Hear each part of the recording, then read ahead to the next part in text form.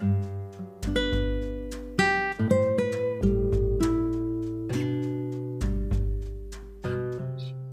here today, your favorite podcast out there, Productions, and we're back with another podcast. We have a very special guest today, and stick around to see who it is. Hey guys, we're back and ready to present our special guest, Rosa Parks. You may know her for protesting her rights after she was told to sit at the back of the bus.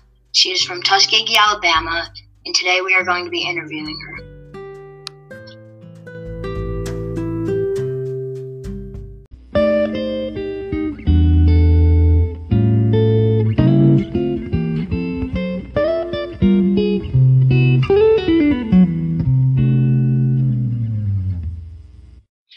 Rosa, what was the hardest thing that you went through? The hardest thing that I went through is when I had to move somewhere just because of who I was and the color of my skin.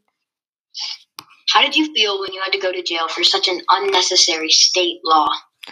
I felt very mistreated because for something like not sitting in the back of the bus, I had to go to jail. The main reason was my skin color. This felt very unfair because I can't go somewhere and do what I want just because of the color of my skin.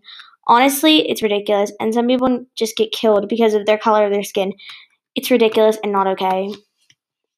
What was your biggest accomplishment? That's a tough one, but my biggest accomplishment was probably that I got a chance to stand my ground and say what should have been said. I also helped to make a change and fix segregation. I'm happy I got to help make things right and help equality.